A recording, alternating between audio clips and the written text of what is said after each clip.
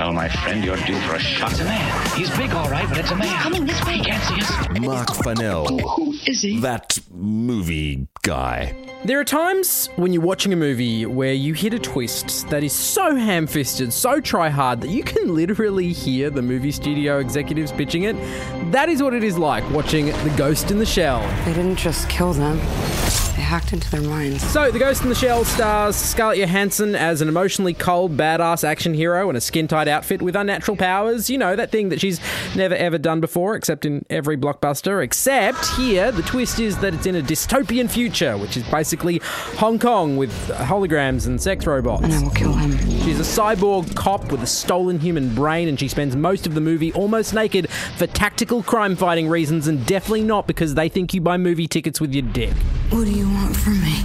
So, anyways, The Ghost in the Shell was one of these incredibly game-changing Japanese manga comic books that became a movie in the 1980s. There was a sequel, a TV series, had a massive impact on things like The Matrix. And look, if you want beautifully crafted action and design, you should absolutely watch the original. But if you want beautifully crafted action and design with a lot fewer speeches about the philosophical nature of identity and memory and control, go watch the new one. I mean, in many ways, it is actually quite faithful to the original. They've replicated entire scenes and shots from earlier versions of Ghost in the Shell, but this is a Hollywood action flick. I mean, every element of it has been simplified, right down to the bad guy played by Michael Carmen Pitt, whose only real direction seems to have been, hey, play a guy who looks like his face is buffering in real life.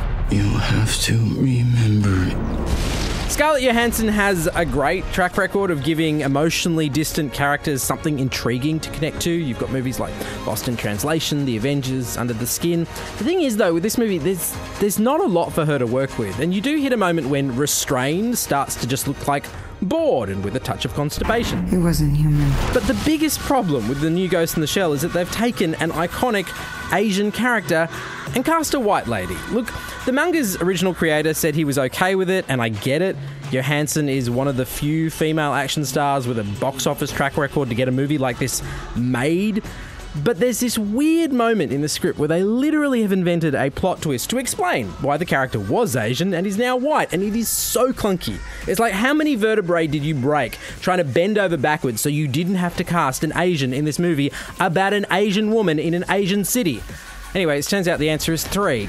Ghost in the Shell gets 3 out of 5 crushed movie studio executive vertebrae. Triple J!